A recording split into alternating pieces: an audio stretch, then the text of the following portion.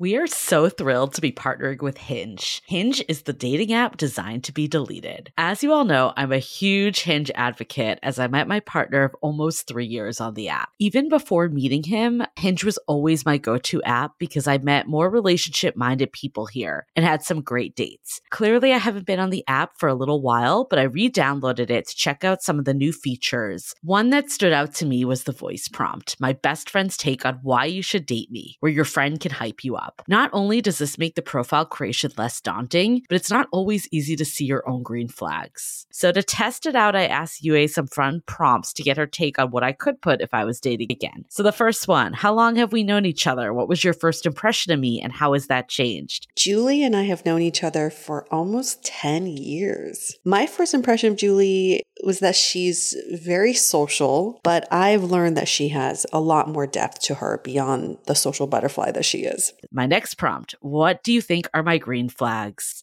I would say she's deeply loyal. She believes in love, curious mindset, and she is fearlessly ambitious. And then last but not least, what kind of friend am I? Julie is the kind of friend who will always have your back, no matter what. Damn, that feels nice to hear. So download Hinge and try voice prompts today. Then find someone worth deleting the app for. I love wine, but sometimes it can get really expensive, which is why I'm so excited that today's episode is brought to you by Last Bottle Wines. If you don't know, they're a Napa-based online wine shop with a twist. They offer just one hand-picked wine per day until it sells out, which is often in hours. So new day, new wine, always at incredible prices. We're talking 30 to 70% off retail. And the best part is that there's no subscriptions, no fees, and no minimum purchase. Just a daily email with a really great wine. They're offering Dateable listeners 10% off your first order with code Dateable. And now is such a great time to join as their marathon sale is coming up on March 28th and 29th. They flip that one-day rule on its head and offer back-to-back deals, which means that wines are only up on the site for a couple minutes at a time and shipping is 100% free. They sent us a mini marathon package of some of their favorites, and let me tell you, they were delicious. Sign up at lastbottlewines.com and use the code Dateable and find out why Last Bottle is the most fun way to discover and buy amazing wine.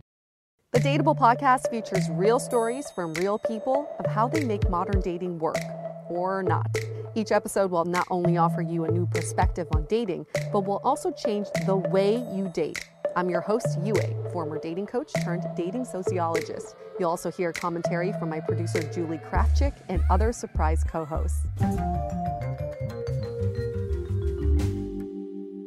Hey everyone, welcome to another episode of Dateable, a show all about modern dating. We've talked about the Me Too movement before, only as part of other topics, and I think it's worthwhile to devote an entire episode to how the Me Too movement has changed the dating landscape.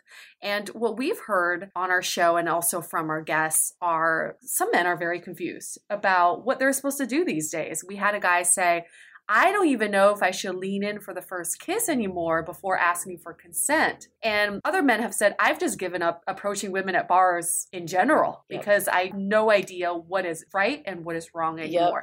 So I think it's so important to have this discussion with our guest, Matthew Solomon, who is the coach for the modern soul, an empowerment coach specializing in communication relationships, and the author of the #1 Amazon new release, Man School, Relating with Women in the Me Too Era. How fitting. He also writes a weekly column, Too Sensitive, for the Goodman Project, which is how we found him. Right? Yeah. The Goodman Project. Hi, Matthew. How are you? I'm great. Thanks for having me. Thanks for joining us. Just a little background about who you are, because you already know. You're 46 years old. He's lived in LA all his life, and he's currently in a monogamous relationship. So, Matthew, in your article, Can a Man Still Date in the Me Too Era? You give a very nice historical explanation of the Me Too movement, which stems from 2006. Can you talk a little bit more about that? Yeah. Sure. Well, a lot of people don't know this, and I didn't actually when I started writing the book. The Me Too movement was started in 2006 by a woman named Tarana Burke, and it was originally started to support mostly women of color in sharing their stories and having a safe space to do that. And it wasn't until after, Bill Cosby and Harvey Weinstein and all of those cases came to light in 2017 when the online movement started with the hashtag Me Too. And so, it's very important for me, especially as a white man in this conversation, to acknowledge where the movement began, and that it was started by a woman of color, and that it was started some time ago, in 2006. And it wasn't until recently that it's really become publicized. Why do you think that when it was started in 2006, it didn't really make as big of a splash as it did recently? Well, I think part of it definitely social media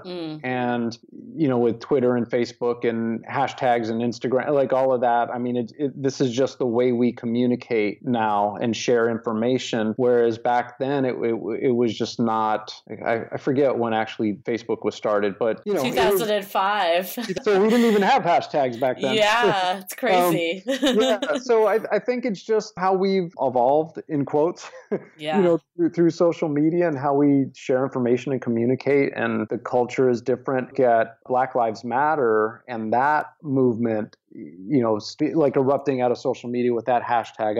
I think social media has given us a platform for cultural movements. And so I think that's a big part of that. I think for better or worse too, like the celebrity involvement is probably is just going to get media attention, right? Helps with virality. Well, that's true. Alyssa Milano was who I believe first posted a Me Too story, and that's, being a celebrity, it brought light to it. The fact that hashtag Me Too was Time Magazine's Person of the Year in 2017 just shows how massive this movement is.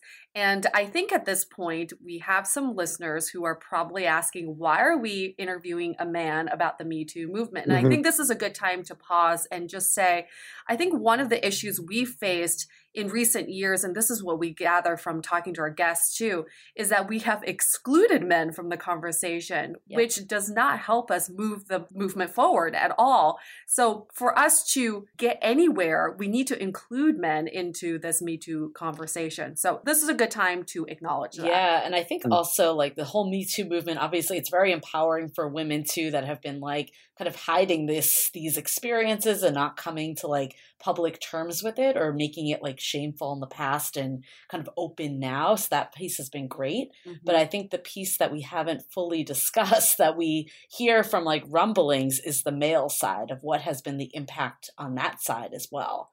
So I think, like, to your point, like, I'd love to like continue to talk about this more holistically. Yeah. So Matthew, in your opinion, what are some of the biggest changes you've seen coming out of the Me Too movement in the dating landscape? Yeah, for men and women. I mean, it's like you said in the opening, a lot of men don't know what to do or how to be or what's appropriate and what's not. And I think in a good way, things got shaken up. The way I came to be involved in this was I've always had women who are friends. I've always worked with women. In my coaching, I work primarily with women. And so I've been listening to women for years, and they've shared their stories with me, good and bad, a lot of horror stories, especially in the dating world. And as somebody who was single and dating through all of this, I've heard a lot. And so when the online movement happened, I was aware of all of this stuff. It was still very humbling to see the amount of stories being shared on my timeline, but I knew that those experiences were happening. Now, there were a lot of men who haven't had the same experience as I have, who had no idea what was going on, didn't know what to do. We tend to, not just as men, but as humans, we try and fit other people into our framework and what we understand and our experiences. And so a lot of men were pushing back or victim blaming or trying to say that, well, maybe she misunderstood what was happening and things like that. And so I started engaging in those conversations from a place of really trying to help men understand what women have been sharing with me for years. And the more I did that, the more women were like, okay, finally a man who gets it, please write a book or teach a class or something, which is what I ended up doing. And so the men that I've come in contact with run the gamut from, they're sensitive to this and they understand and they want to know how to provide a safer space and still be men and lead and date and all of those things, to, the full other side, as you mentioned, which is there's men who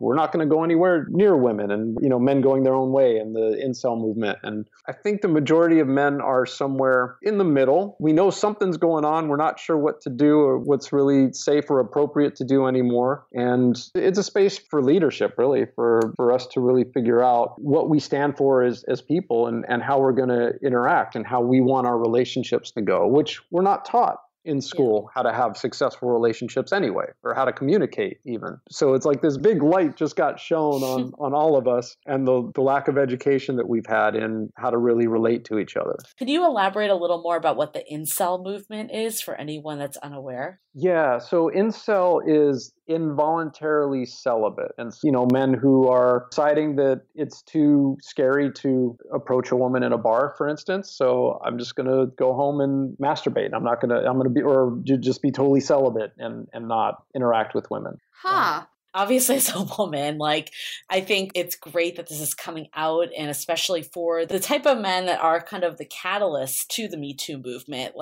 Clearly, a lot of that's been sideswiped for years, and I think it's great that it's being brought out into the world. But I will say that there's probably the majority of men that are good men that, I don't want to speak for all women, but I think most women would agree that they don't want men to just be afraid to approach and to date anymore. So kind of how do we work around this?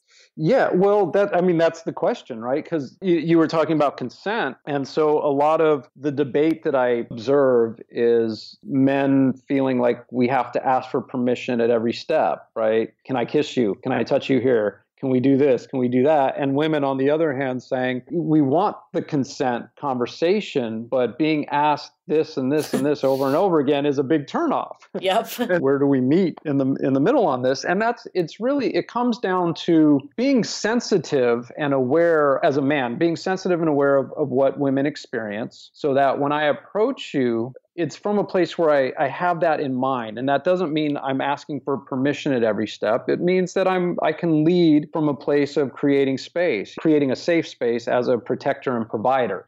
So protector and provider has been what the archetypal man is supposed to do, which in the past was killing our dinner and protecting our homestead, where now kind of evolved into I get to create a safe space for you to express yourself, and I can still lead and be in my masculine. It just looks different. What does that look like in practice? Yeah, I wrote a column or an article for the Good Men Project called Consent is Fun. And I talk about how we can create partnership through consent versus asking for permission. So it looks like we're on a date, and instead of asking, can I kiss you now, I can look at you and say, I'd really love to kiss you right now. It becomes an invitation and something that we create together versus I'm asking yes or no and you're saying stop or go, because that's adversarial. It sets up an adversarial thing. So in us being partners in what we're creating is, I would love to kiss you right now. How about if we go upstairs? Love to see you again. All of those sorts of things where it's an invitation versus asking for permission. It's we inclusive, which I love. Yeah. And one of the things I said in the article, which is we as men kind of take on the persona of that soap opera guy who is confident, not cocky and not fake, but just, feeling that confidence, feeling ourselves in our bodies and knowing who we are and what we are able to provide as a man. And I'm not talking sexually, I'm talking about who we are in the world. We get to provide safety, we get to provide leadership, provide that strength in power, which allows women to be open and receptive and in the flow and that sort of thing. Right. I think it's interesting because despite all the changing gender roles, and it has gotten confusing of what to do and how to do it, but we still hear women all the time saying they want a man that's going to lead and not ask every last question and kind of come off as meek and all of that. But it's what is that balance of doing it in a way that's respectful and that's not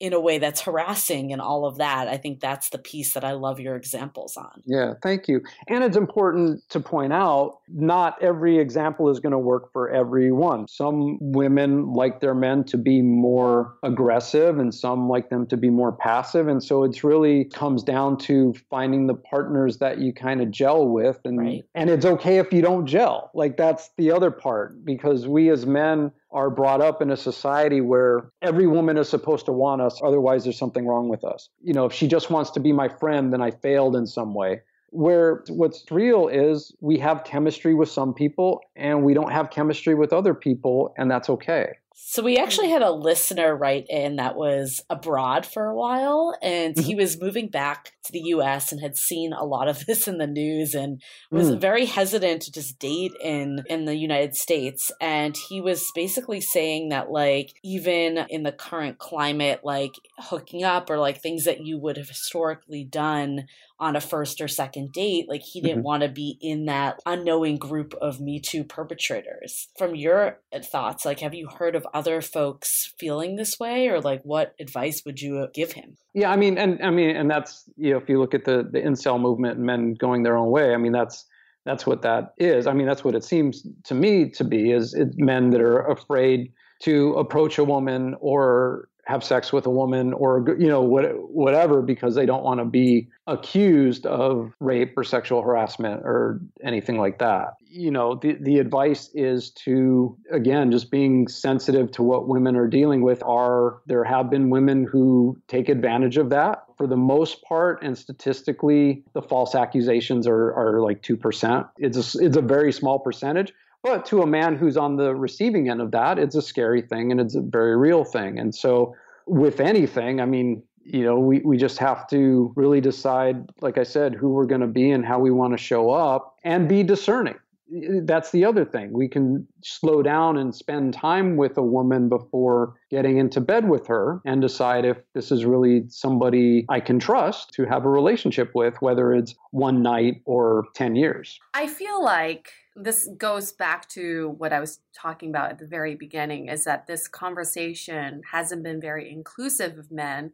So I have a lot of male friends who feel like they're walking on eggshells when they do talk about this. So they end up avoiding it on dates. They don't want to talk about it. But I almost feel like for a guy who's trying to navigate the dating scene right now, I would encourage you to just bring it up on a first date. Talk about the Me Too movement. Right. Talk about like the confusion that you're facing. Talk about things that you're not understanding, and just have an open discussion about it. And I think for the right person, the girl would definitely reciprocate and also be open to that discussion. Well, I think that's what's been really great about the movement, is that it's brought awareness and that open conversation. Because, like, I think, Matthew, you alluded to this earlier, is like, a lot of men, and it's not saying that they were bad people for not being aware of the struggles that women deal with, but I think a lot of people just weren't aware of like and even if it's not like harassment, but just like the need for safety. Like, I know like a lot of times, like, we'll talk to male listeners or friends and they'll be like, oh, why do you Google dates? And it's like,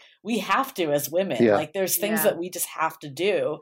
And I think that like the Me Too movement brought this forward, which was really great. I think just having those open conversations is a big piece of it. I mean, it's good date conversation. As a man, you can ask, how do you like to be approached? What do you look for in terms of, leadership and consent? And, having those conversations on a date, which I've had. There's never been anything detrimental by having those conversations. If, it sure beats talking about what I do for work, that kind of thing. And Matthew, you're in a monogamous relationship. Have you had this conversation with your girlfriend? Yeah, we definitely had these conversations. It's a new relationship, but actually it's funny because we're both very much in the social justice world and have had a lot of these conversations anyway, even before we were romantically involved. So it was all very natural coming out of that. Yeah, and also it's like your work. So I guess it kind of comes out, which is a good segue, because I think the biggest area that this is interesting, at least in my opinion, is I feel like historically a lot of people met in the workplace. Like, I remember one of my first jobs out of college, like there's so many marriages that happened from that workplace, and people dated. It was like such like a way to meet people, because it's obviously people that share your interests that you're around all the time. But I feel like with the Me Too movement, it's made people really gun shy, because it's not only harassment, but it's harassment at work. Like, if things do go wrong. I guess in your opinion, are there ways to navigate dating in the workplace, or is this kind of like a no-go?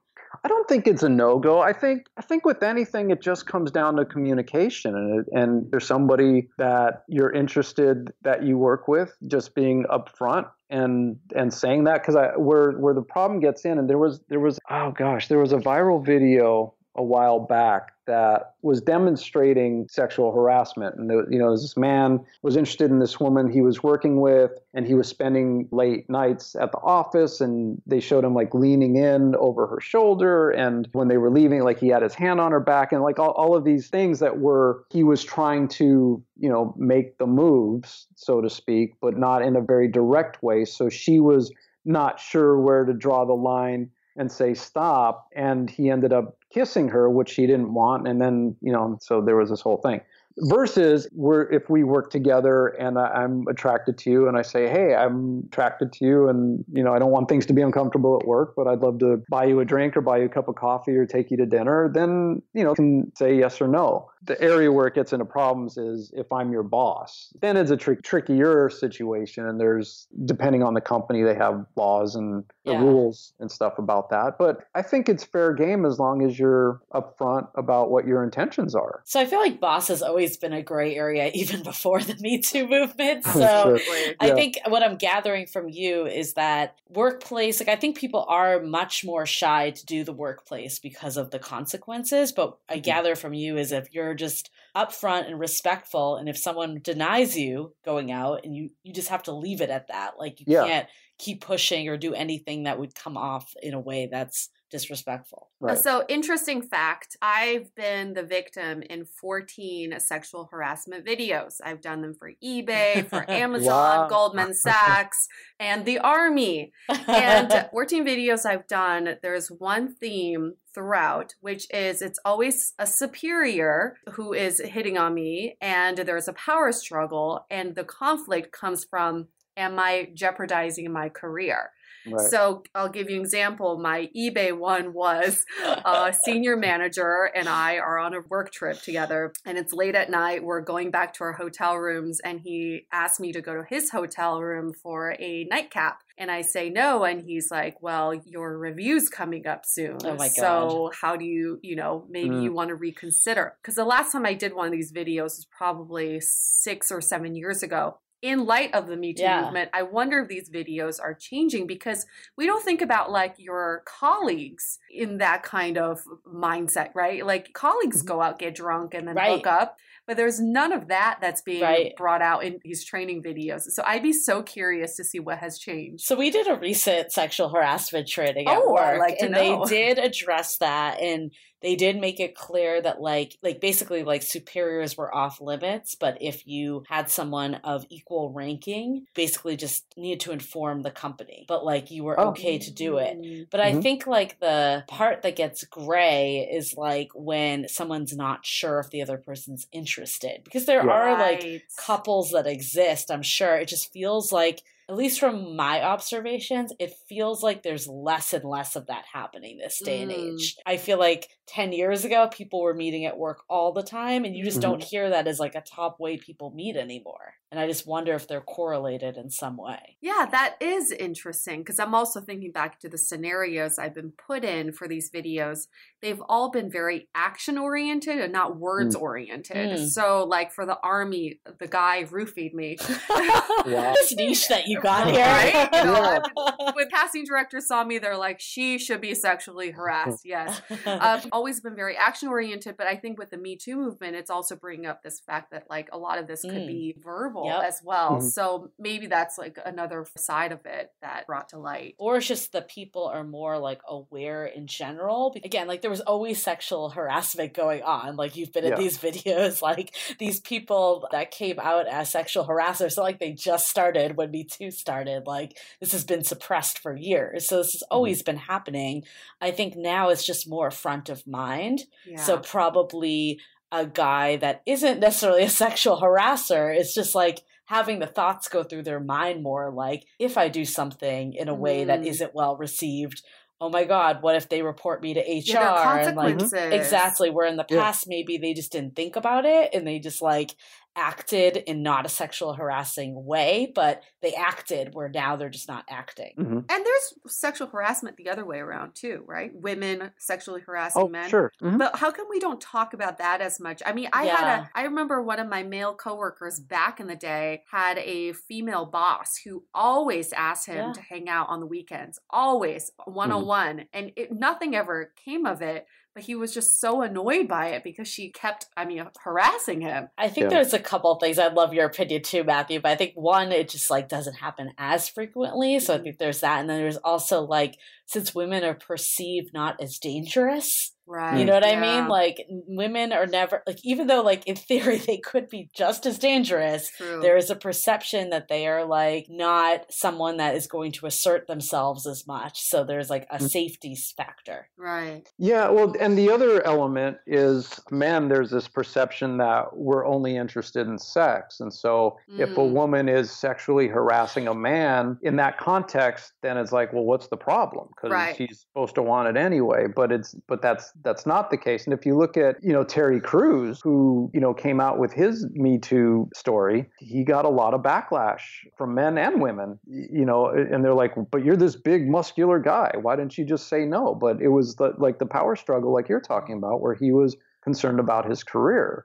And so, men are perceived as weak if we're declining a woman's advances or if we say we're the victim of anything. And so that's an element that really hasn't had a voice. Men victims in the Me Too movement have not had a voice. And that's really unfortunate because we as men carry a lot of grief and shame as it is. And carrying something around like that, and I know, men who were, raped and molested at very young ages who never told anybody, and then it comes out, it manifests in different ways and behaviors. It's like we're really screwed up as a society around sex and intimacy as it is. And so to be violated in that way and then carry that around and not have a way to process it is really sad. And it's a big contributor to all of this. Yeah, let's talk about that for a sec, because Julie and I went to South by Southwest this year, and a lot of the panels and discussions we went to, men were being very apologetic for being men. And also a lot of the talks were shaming men for being men. I know guys who, they just feel so ashamed of themselves and for not anything that they've done, but there's like this self-loathing that's happening. And I can't imagine being in a scenario that you just described as a guy who may have been molested as a child and now in this climate feels like he's just so alone because there's just no help for him. And I'm sure you have clients like that too. What is some advice you give to men who are kind of like down in the dumps? Let's take a quick break and talk about how I am the master of multitasking. I was running late the other day to a meeting, and I literally was running while putting on lipstick, dabbed some of the lipstick onto my cheeks to double as blush, and down a cup of coffee at the same time. Kids, don't try this at home. But seriously, when it comes to beauty, we're all ingenious because we have to be. Any beauty routine needs to be able to keep up with our on-the-go lives, and this company called Wander Beauty totally gets it. Everything they make is travel-friendly, easy to use, and multi-purpose, such as some of my favorites like the double-ended concealer and the color for both lips and cheeks. They're dedicated to clean beauty and formulating everything with skin-loving ingredients that means cruelty-free, mess-free, and stress-free. For Dateable listeners, get 20% off your purchase at wanderbeauty.com/dateable.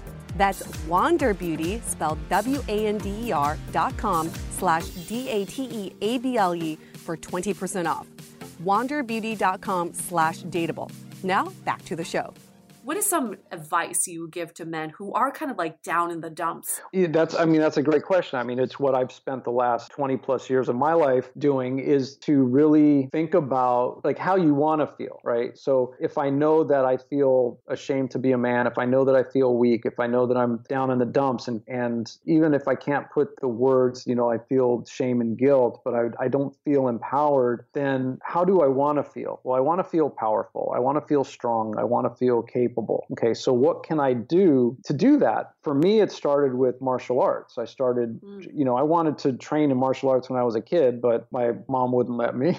And so, I was bullied and got beat up and all of that and felt weak until I was about 23 or 24 when I started training in martial arts. After 10 years of that gave me a place where it's like, okay, I can take care of myself. I can take care of whomever I'm with. I was fortunate in that the dojo I trained at really focused on developing character and honor and integrity. And so I was able to step into a bigger version of myself. And then in taking relationship courses, taking personal development courses, finding other men who were on the same path as me that I could relate to. And I know like there's a lot of different men's groups out there also, and if that's something that speaks to a man, he should go check that out and be around other men. It's our personal journey to seek out how we want to be and how we want to show up. And so what I would say to men who are feeling that way is, well, how do you want to feel? Who do you want to be? And then go do the things that have you feel that way. I want to go back to what you just said, which is you're recommending men to go to these all men's groups. And I love that suggestion, except I think a lot of guys don't see that as a mainstream option for them. I mean, women have it to them all the time. We go to retreats, we go to all women's goddess circles, all that, and it's just so accepted. But I think for a guy to ask him to go to an all men's retreat or a group, I think there is some sort of obstacle that's keeping them out of that. So how would you, let's sell this to them. I really think this is a great idea, but what would you say to them? Well, here's the thing. I'm not selling it either. I'm saying like if it was something that they felt called to do, or if it was interesting to them to check it out, because it may not be. But I will say that being around other men in a safe space to discuss the issues of being a man, because a lot of us, like I wrote the book Man School because it seemed like that would be the easiest way to reach men, because who's going to show up at a course, right? We get to read the book by ourselves and figure it out. And then I have an online course, but it's an online course that you can do at home. But then, if you want to ultimately, being around other men and getting that we're not alone. I'm not alone in the shame and the guilt that I feel. I'm not alone in feeling weak. I'm not alone in, feeling like I have to walk on eggshells. I wrote the book so men could, read it in the privacy of our own home. And then I have an online course. That's an online course. So you can do that in the privacy of your own home. And then And when you can get out and be around other men and discuss these issues and realize I'm not alone in feeling ashamed. I'm not alone in having things about sex that I don't understand. I'm not alone. Once we get around each other and get that we have these shared experiences, we can actually empower and support each other. And that's the thing that comes from groups, whether it's an all men's group or a martial arts, organization or a personal development seminar or whatever it is, being around other people and getting that, we're all human. We all have our own variations of the same stuff, but at the root of it, it's the same stuff. So what about women? Because I feel like women's groups have just skyrocketed since the Me Too movement and just feminism as a whole, which I think is fantastic. I think it's great that women have the opportunity to meet other women that may have shared experiences or women of different generations or whatever it may be. However, I think the downside comes when it becomes a man bashing session. I don't think that's necessarily beneficial for Me Too movement I think we talked about the incel movement before, but I think most women ultimately want to be with a loving masculine partner if they're heterosexual. So I don't know if it's necessarily helping in that regards. And it's also not necessarily helping women's empowerment by just bringing down another group. What advice would you have for women that kind of want an outlet but want to do it in a productive way? Well, it's the same thing for men, just the different sides. What do you want? What kind of relationship do you want? And are you going to have that by bashing men and by saying, well, all men are idiots or all men are stupid or all men are at the core are harassers and all of that? We not only get to choose how we're going to be, we get to choose how we see each other. And there's a lot of power in that. And there are women's groups that I know who specifically say that they're to heal women and men and to hold up men to our highest and really acknowledge us. And, that's really great to see. And as a man on the receiving end of male bashing, for me, it's okay, I get it. I'm not going to fight back against it because you can't win. Can't win. And, it just reinforces if I do, not from a place of conceding, but from a place of being okay, I get that that's your experience and that's fine. And in relation to a woman who appreciates me as a man, holy crap. There's nothing better than that, honestly. And that, the relationship that I'm in is really the first time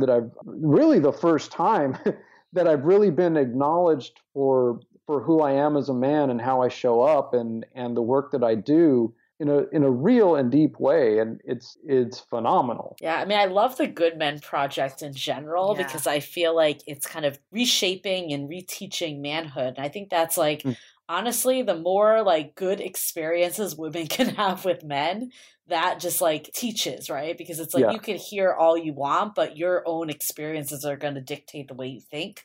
So if you've dealt with a lot of people that are misogynistic or just like, I don't want to say harassers, but like inappropriate or whatever it may be, that's going to be your like mindset. So the more like men that we can infuse like, it's okay to be this way, it's okay to be like not the stereotypical masculine qualities, I think that will filter into women's perception as well. And I find this with pretty much all of the couples that I coach. If you look at our, TV, right? TV and movies and media, the way that, especially sitcoms, right? It's funny if a man is a dope and kind of, stumbles and fails and is an idiot, and the woman wears the pants in the family and berates him and all. Like that's what's been fed to us as comedy for, I mean, as long as I've been watching TV, which then translates into our actual relationships. And so a lot of times I'll see, the woman, if a man says something, she'll roll her eyes or she'll, have this attitude or literally say, oh, he's stupid, or men are stupid, or why are men so stupid? And I hear that from women too. Why are men so stupid? But it's like, we're not, we're different, and we're coming at it from like our perception and our experience, and you have your perception and your experience. And the more that we can turn towards each other and partner, that's how we're going to have successful relationships, romantic or otherwise. But the more that we're like cutting each other down, because then, it's like the women say men are stupid, and then the men say, well, women are just irrational and emotional, emotional and irrational, and crazy. Welcome to the last, 30, 40 years of I think though one of the things that I'm like most excited about of our current like state and media specifically is like probably like this comes from the internet and social media as a good, is that other voices can be heard. Like I think podcasts have really paved the way from that. It's not like I don't want to like stereotype, but old white men like sitting in a writer's room like writing things that are archaic. Like people can speak to what is going on in current day society, and that can like get out to the masses, and we don't have to have these specific stereotypes that have kind of shaped gender roles, because it feels like this whole conversation, like despite all the progress we've made, it all roots to gender roles still.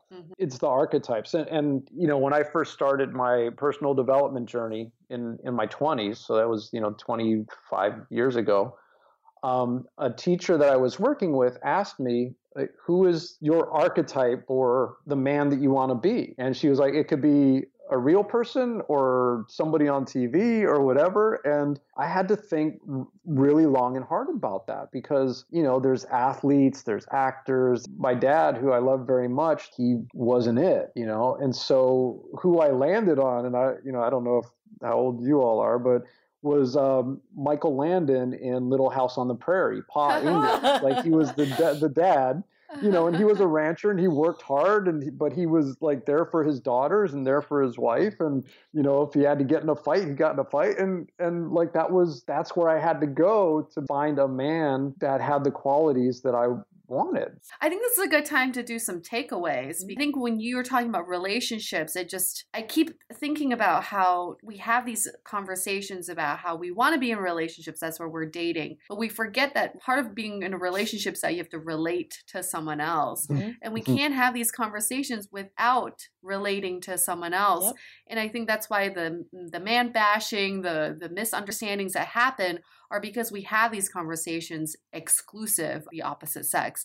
So we have to be more inclusive. And one of the ways we can be inclusive is we just bring up the conversation, talk about what is happening in today's climate, and talk about the things that you're confused about and the obstacles that you're facing, because that's also your personal journey too. And it makes you vulnerable and it helps you relate to the people you're talking to. Totally. And to piggyback off of that, I think it's like all comes down to education, because I think that's what's really been the beauty of Me Too. Is like obviously what happened, why Me Too happened is not wonderful at all. Like that's horrible. But the benefit of it is that's shed light into the struggles that women face and like what can happen. And I think that education is really important. And I think we need to now do the education for men that is also starting to happen. Yes. But I think at the same time, like, it's educating, but not being afraid also. It's being open to having conversations and not being afraid to like talk it through, but also not using it as fair that you don't do anything, because that's not really helping anyone either. Like, I don't think men or women really truly desire to never interact with each other and like be in love and procreate. Like, that isn't necessarily the goal of this either. So like, why like let fair in that regards hold you back? So I think like the stuff that you said earlier is like, how do we just have a more inclusive conversation where we are curious and we question and we like are in this together, like that whole like realm. And I think this is a big shift too that we've seen is like even like the term relationship versus partnership. Like it's like we are in this together, we are going to be equals and we're going to like work through this. I think that is like a great strive to be, because it's not putting down one gender or the other or having an imbalance in either way. And for all the women out there, let's think about this for a sec. Like, think about all the magazines you grew up reading. Oh, God. I remember reading like, what was it? Cosmo? Not Cosmo, the one for younger. Teen Bop or... Like, no, there was like one in between there. YM. Was it YM? Young Women. Yes, YM. Oh my God, 17. And 17 when I was younger, and it was all about getting the boy. And it was all about like how to change yourself to get the guy, how to be more feminine, how to get your nails looking great, how to get your hair looking awesome. And then I subscribed to Maxim when I was like in my 20s, because I was just so curious what was being fed to men. And it was all about like, look at this latest car. Look at this watch. How to get jacked. How to get jacked. Yeah. How to upgrade your girlfriend. So I think for all the women out there, like, let's just say this. I think we've just completely forgotten about men for a long time. Men's personal development. I think women have always been on a personal journey of bettering ourselves. There are so many resources to us. Men have always been on this train of like superficiality, band-aid solutions to everything, no resources or groups for them to open up about what they're going through. And so it's all trapped deep down inside, and it manifests in sometimes very violent ways. So this is the time. We need to help our men. It starts with the men in our families, men in our networks. I've been educating my dad for a long time now, just telling him certain things he says aren't okay. Yeah. I think that we got to start here. And if you are a mother and you have a son or a few sons, this is where it starts. You've got to think about like, what is the man that you want your son to be? And you got to start educating them now. Let's not forget about them. I love that. And I think we can bitch all day long about modern dating. Yeah. But I think one of the best things about modern dating is that we don't have bullshit like you were just saying in YM, like how to get the guy and like those like tactics. Like I think we're in a much, like I was saying earlier, like media is like more free speech now. It's not like contrived by like certain publications or networks and that stuff. Like people are having their voice and people can kind of let their voice be heard. Yeah. And I think that's something really wonderful that we have going right now, that we don't have one way to look at things. And we're not like kind of put into these one size fits all stereotypes, that people are really questioning and challenging what it means to be a man and a woman. Yeah, let's not let the momentum die here. Matthew, do you have any takeaways? I know you talk about this stuff all day long, but like anything new from this conversation? In addition to educating men and women, that, we need to revamp the schools and education around like how to communicate. Like I have 3 kids. So my daughter's 14 and I have twin boys that are 11. Wow. And in elementary school, they do community circle once a week where they talk about stuff and they get some conflict resolution teaching, but it's very minimal. And you were talking about we're not taught how to relate with each other. We're not taught how to communicate. We're taught to debate. And so we value at an early age, oh, I won that one. So the more that we can teach kids to communicate and relate with each other, to look at the world through the other person's eyes and really seek to understand, that's going to go a long way for future generations. That's a great point. For sure. We actually had an original question of the day from this guy named Joel, but his question you've already answered, which is talking about how to balance between, this consent culture, but also women who like men who are assertive and taking control. So we already talked about that balance. But I have a question for you from my guy friends that I've spoken to. Okay. UA, I've completely given up on dating because, one, the modern dating scene is already tough as is. And two, with the Me Too movement, I just don't even know what to do anymore. I don't know how to approach women at bars. I don't even know how to approach them online without sometimes offending them. I never know if I'm offending someone because I feel like I always do. So they've said, I've completely given up on dating and I will revisit in a few years. And also they've said this too. They said, I've never sexually harassed anybody, but I feel like these men have fucked it up for me. And I'm just so angry at my own gender and I just don't even want to be associated anymore. So what would you say to these men? Well, first of all, I would say I have a man school online course that talks about a lot of this stuff. So, there's that.